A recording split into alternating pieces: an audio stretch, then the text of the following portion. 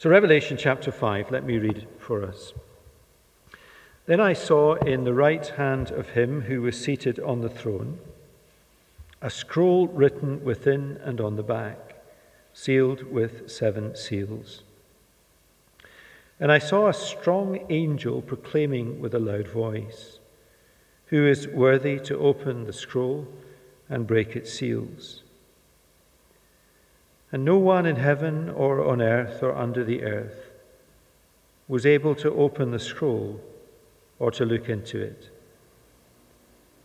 And I began to weep loudly because no one was found worthy to open the scroll or to look into it. And one of the elders said to me, "Weep no more.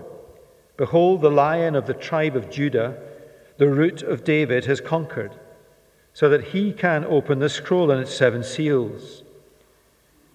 And between the throne and the 4 living creatures and among the elders, I saw a lamb standing as though it had been slain, with 7 horns and with 7 eyes, which are the 7 spirits of God sent out into all the earth.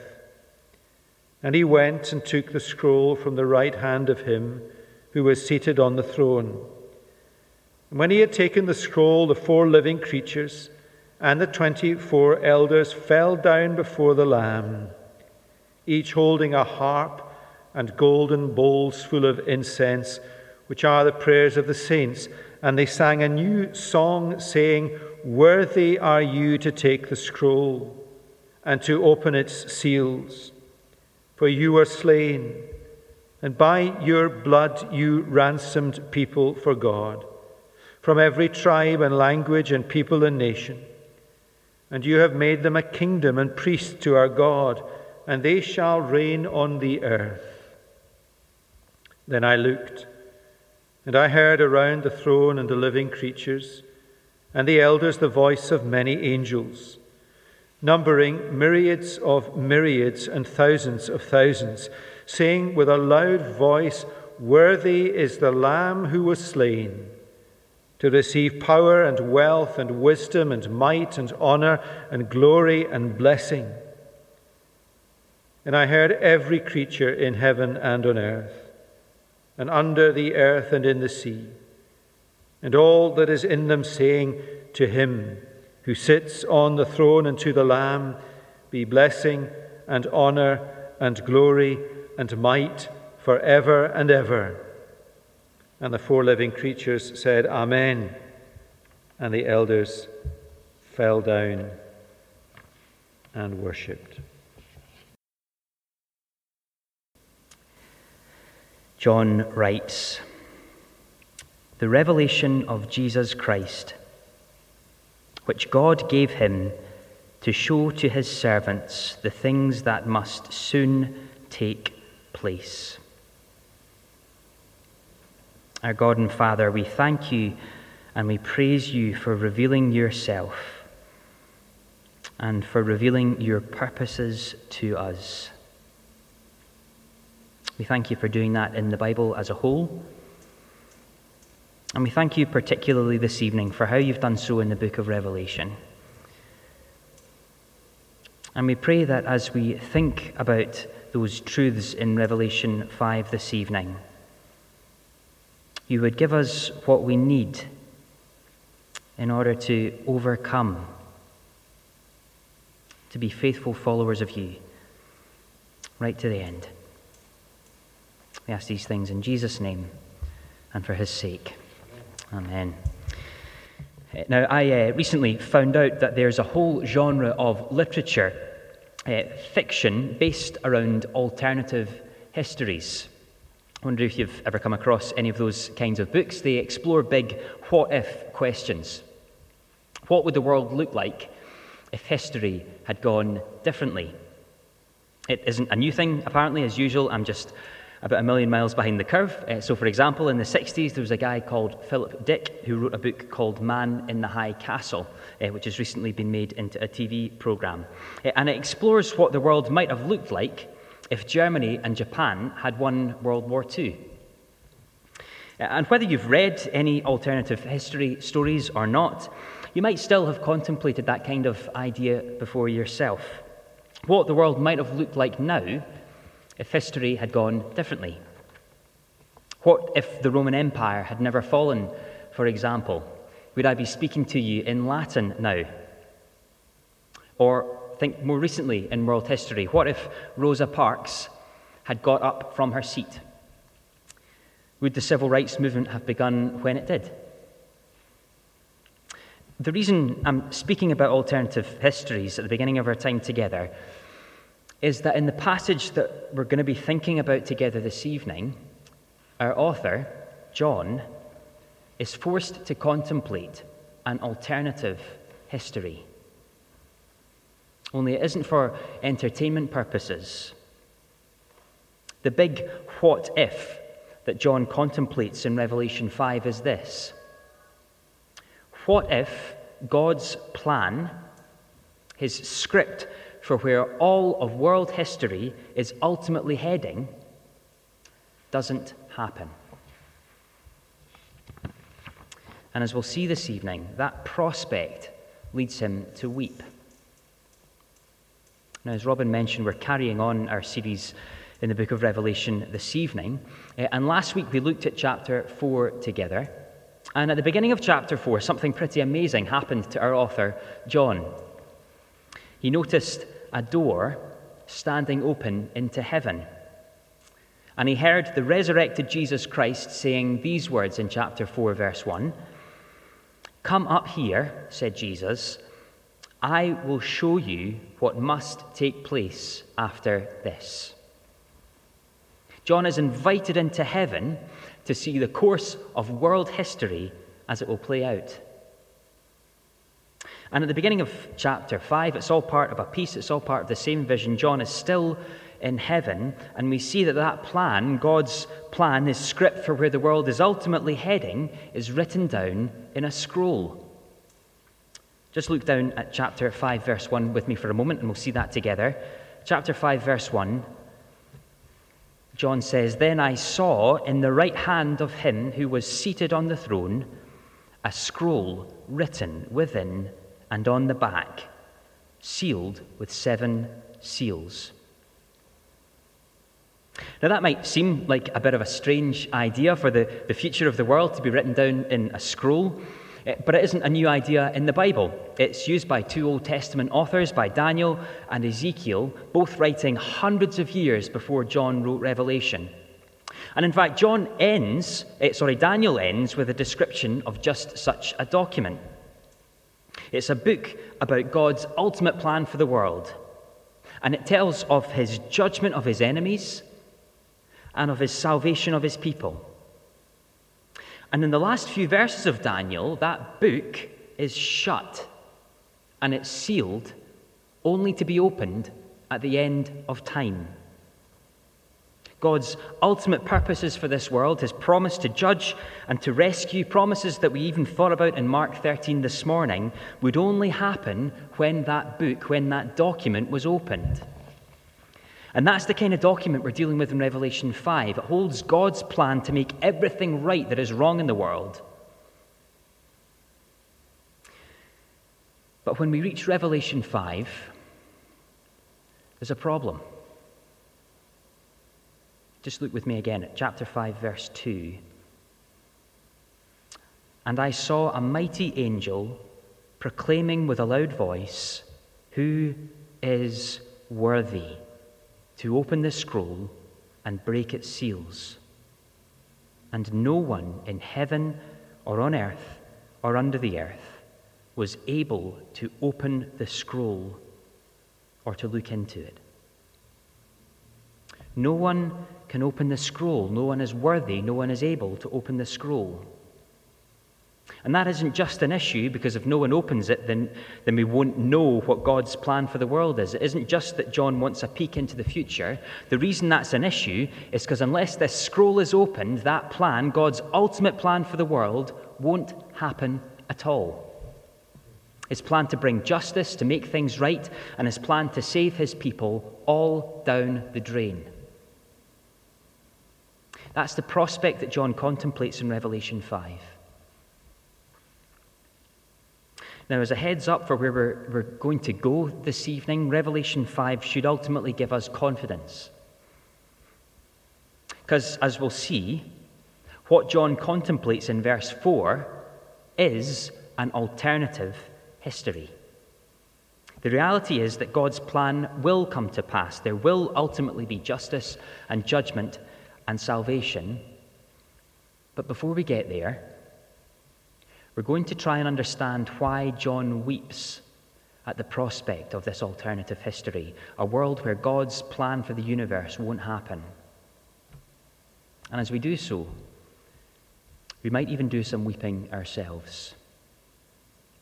We'll do that under our first heading this evening, verses 1 to 4, contemplating a world where no one can open the scroll. Now, part of the entertainment of alternative history fictional books is that the authors are able to be pretty imaginative about what might have happened if world events had gone differently, because we don't really know for sure. That's the whole point.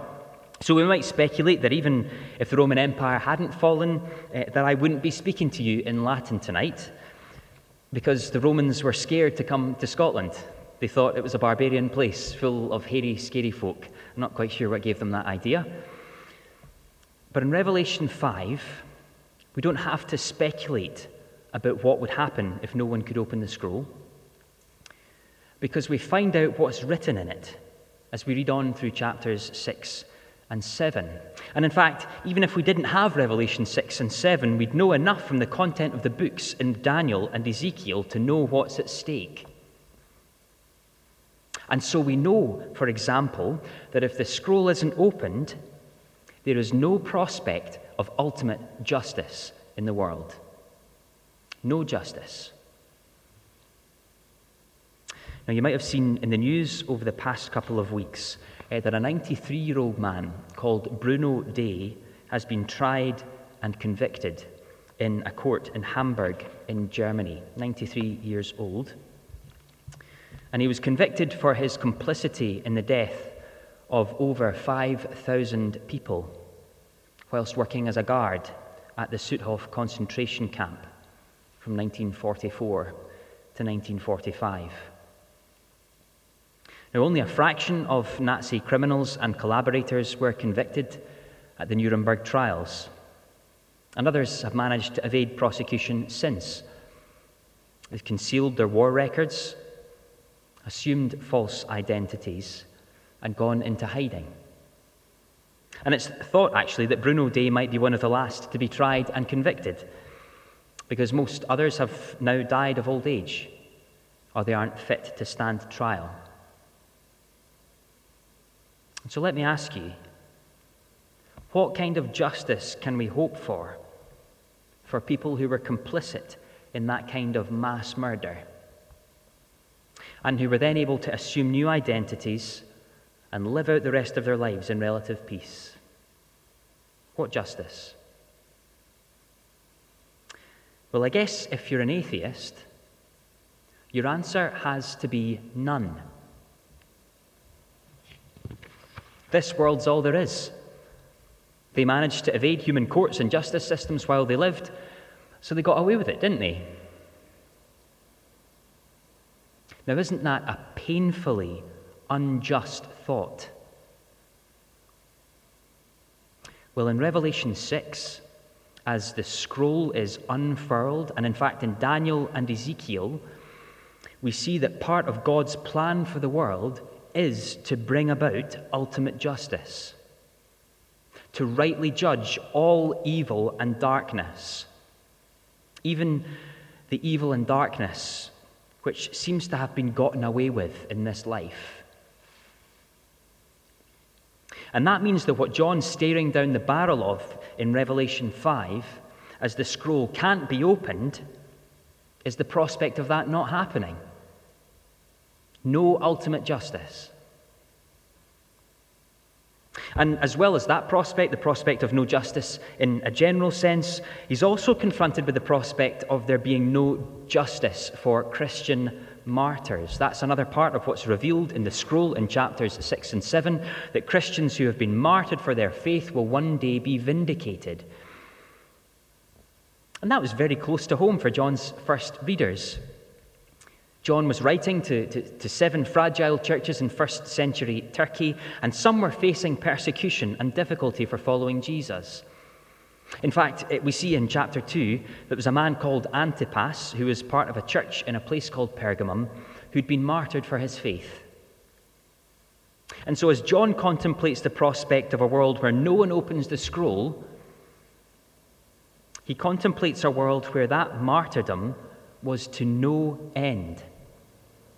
No vindication for those Christians who've died because of their faithfulness to Jesus. It was all for nothing. And it's a bitter, bitter thought. But as if all of that wasn't enough, in chapters 6 and 7 of Revelation, and again in Daniel, we see that the scroll also contains God's plan to rescue people, to save people for himself. And so we have it.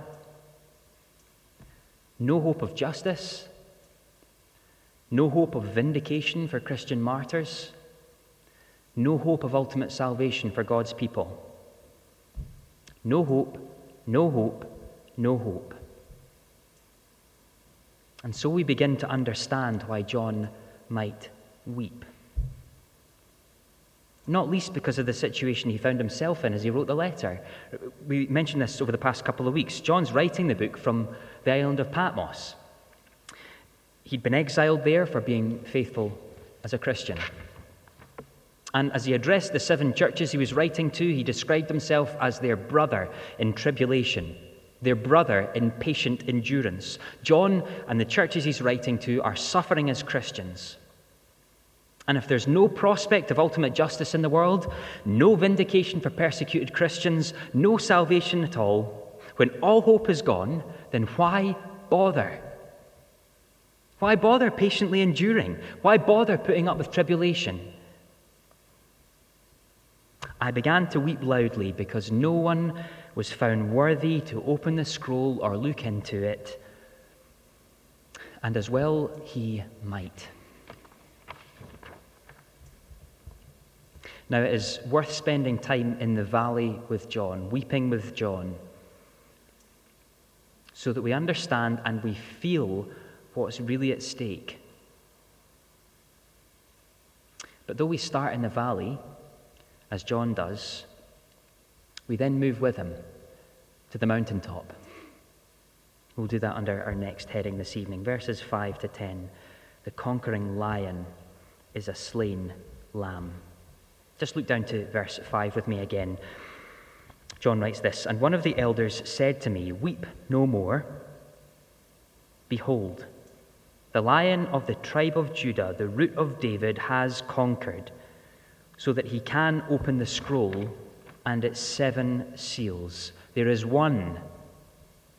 There is one who can open the scroll, one who can carry out God's plan for the world. And as it turns out, he's got some elaborate sounding titles. He's both, verse 5, the Lion of the tribe of Judah and the Root of David. Now, both of those titles, again, are from the Old Testament, this time from Genesis and from Isaiah, and they were used to describe the king whom God promised to send, who would ultimately rule over the world. And the following verses in Revelation read like a description of that king's coronation. So just look on with me to verse 7.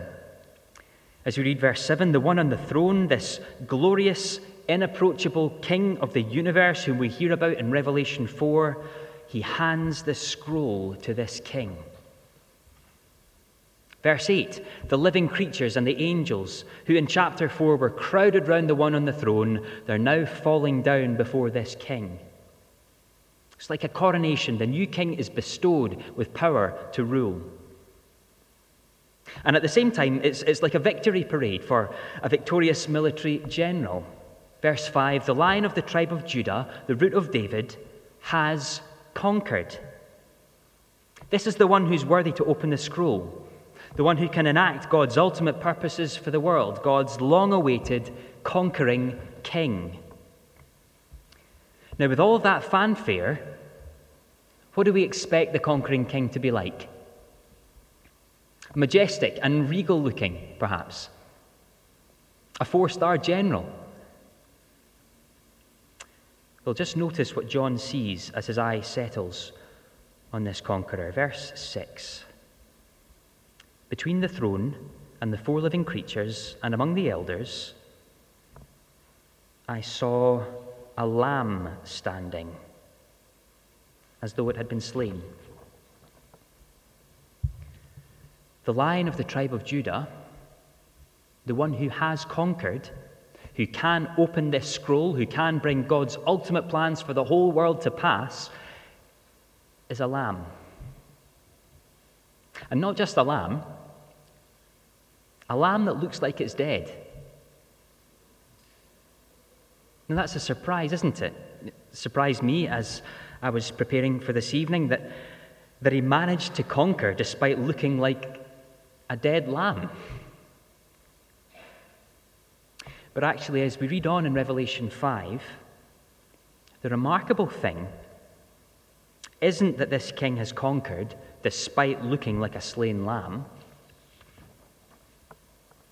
The remarkable thing in Revelation 5 is that it was by the very act of being slain that he conquered. He won a great victory by dying. And that's why he's qualified to open the scroll. Just look at what the angels sing to the Lamb in verse 9. Worthy are you to take the scroll and to open its seals. Why? For you were slain, and by your blood you ransomed people for God from every tribe and language and people and nation. It was, say the angels, by his blood that he conquered, that he ransomed people, that he bought them out of slavery. And so God's conquering king didn't conquer at the head of an army, but on a cross. Jesus is worthy to open the scroll and to make all of God's ultimate purposes for the world, purposes of judgment and purposes of salvation, come true because he was slain. Now, there are a couple of implications of that I think are worth fleshing out for a few minutes. And the first of those implications is confidence. Now, people through the ages have tried to use the book of Revelation to pinpoint the exact moment that Jesus will return. So in the late 70s, there was a guy called Hal Lindsey who took a stab in a book called The Late Great Planet Earth. He studied his newspaper closely, and he tried to map what Revelation says will happen at the end of the world onto current events. And his estimate was that Jesus would return no later than the end of 1988. A swing and a miss, you might say. But Revelation 5 says that we don't need to trawl the newspapers to identify the event which guarantees the future of the world. Because that event has already happened. There was a similar point implicit in Mark 13 we thought about this morning, about the destruction of the temple, but it's absolutely explicit in Revelation 5.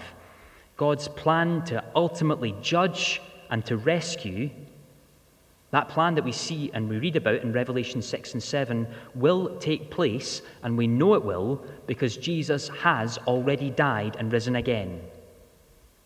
So your future hope is grounded in historical fact. That's the point of Revelation 5. Just notice, for example, the tense in verse 5. He has conquered. Past tense. It's already happened. And actually, Revelation 5 takes us further than that. Because it tells us that Jesus' death and resurrection has already secured the first fruits of what that future, of what the ultimate future of the world will be like for God's people. We already have part of it if you're a Christian. Again, just notice the tenses in verses 9 and 10. Read through verses 9 and 10 with me, if you would.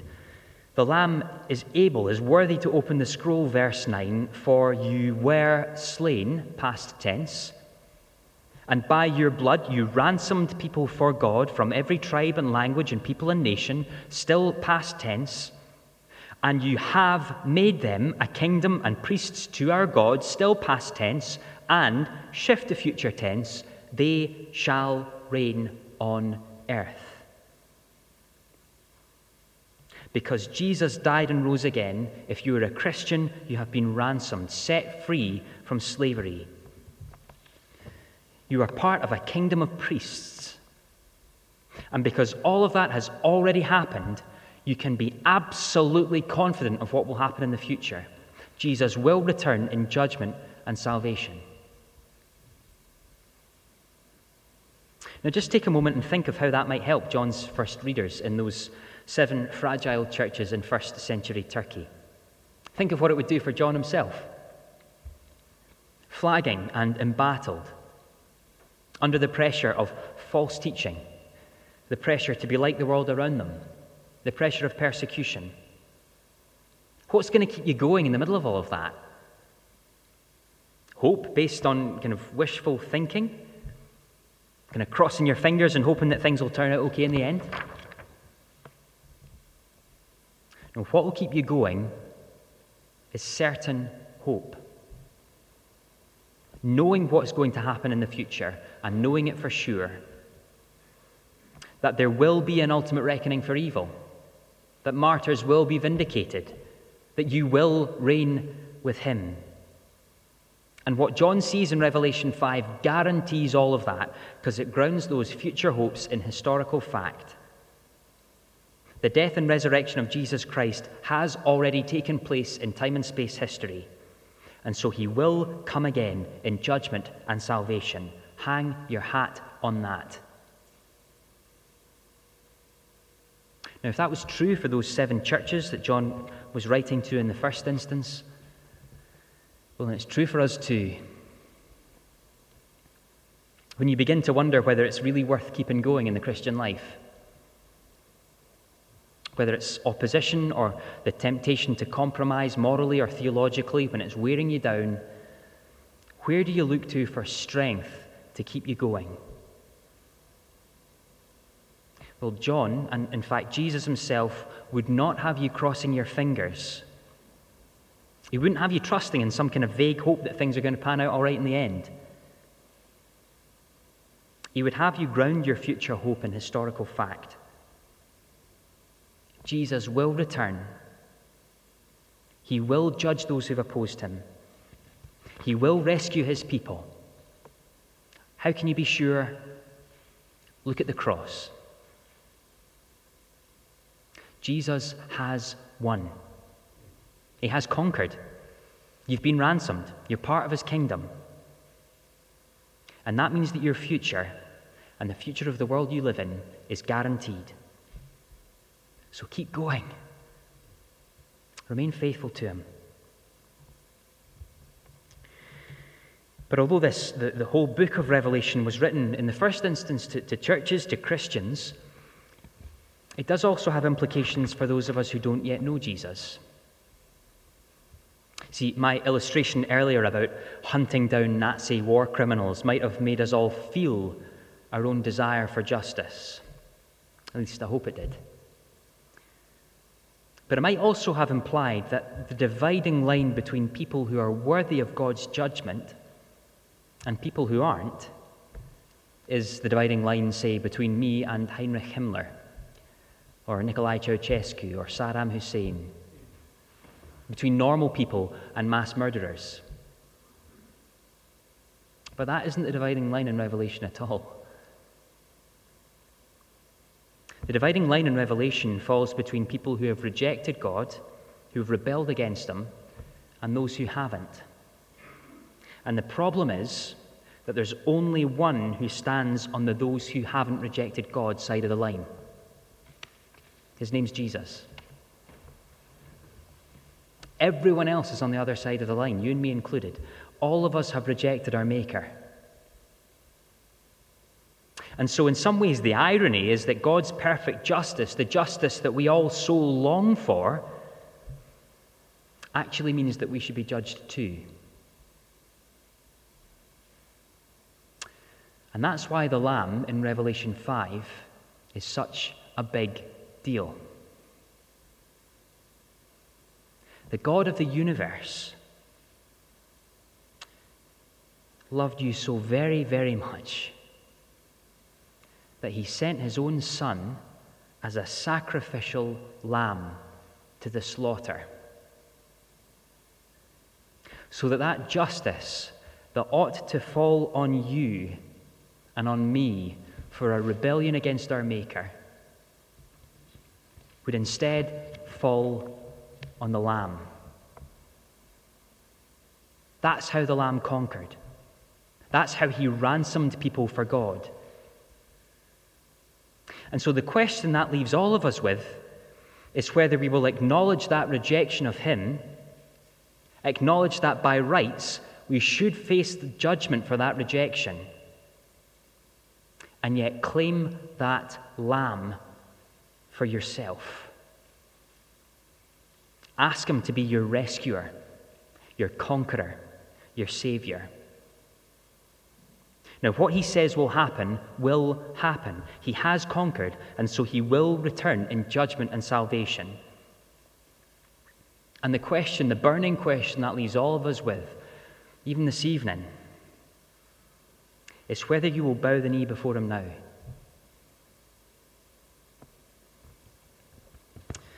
Now, there is one final implication of this chapter that I want to end our time thinking about together, and we'll think about that under our last heading this evening. Verses 11 to 14, the Lamb is worthy. Now, there was an article in the press a few years ago about wildlife tourism in Africa. And as part of the piece, there was an interview with a safari guide. And the guide was basically asked to talk about all the stupid stuff that he'd seen tourists doing during his time as a wildlife guide. And he told the story of leading one group on safari in a national park. And he woke up one morning to find that one of the group was missing. So he asked the other group members where she'd gone. And they told him that she was out for a run. Obviously not realizing that in a national park there were wild animals around, and that to a lion she was the equivalent of a morning croissant. And so the guide jumped into his Land Rover and he set off to find her. Unfortunately, he found her a few minutes later.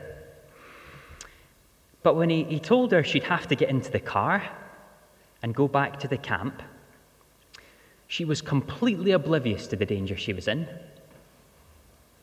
And she was actually quite angry with him for ruining her run.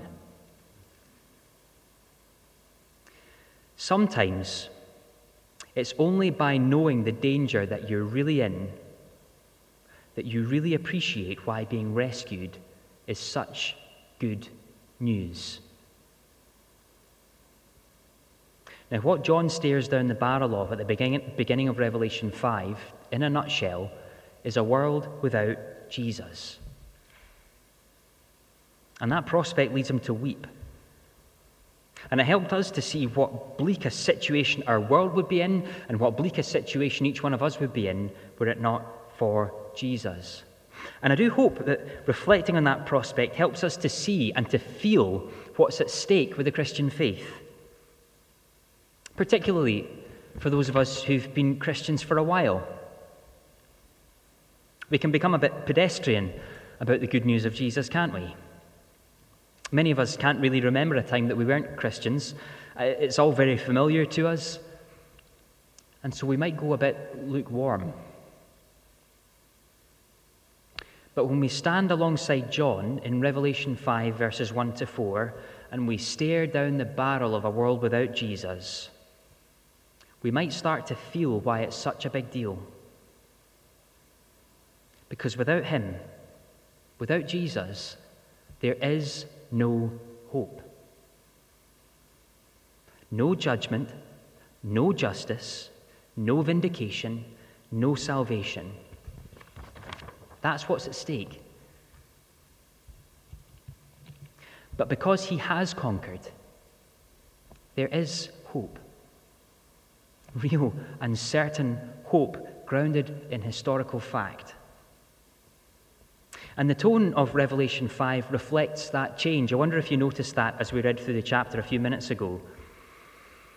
So the weeping of a world without Jesus in verse 4 is replaced in verse 8 with singing.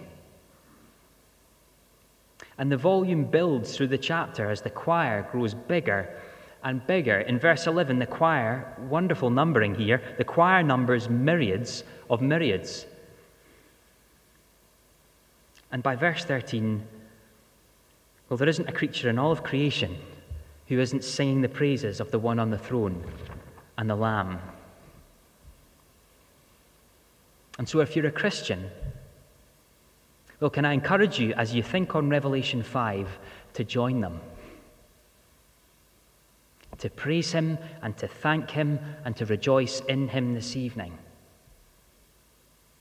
To praise him for his victory. That we need not face a world where there's no prospect of ultimate justice, no prospect of salvation, because he has conquered. To thank him for what it cost him to accomplish that victory. That it was by his death that he ransomed you and made you part of his kingdom. And to rejoice in the hope, the sure and certain hope, that you will one day reign with him. Worthy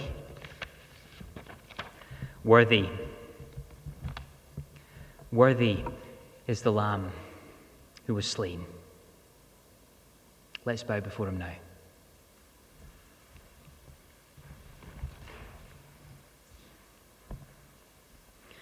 Worthy is the Lamb who was slain to receive power and wealth and wisdom and might and honor and glory and blessing. Our God and Father, we come before you in praise this evening as the author of world history, and we thank you for sending your Son as a sacrificial lamb to die the death that we deserve, in order that we might be ransomed, free from slavery. We thank you for the certainty that gives us, that because you died and rose again, Lord Jesus, we know that you will one day return. Would you please fix that sure and certain hope within us this evening?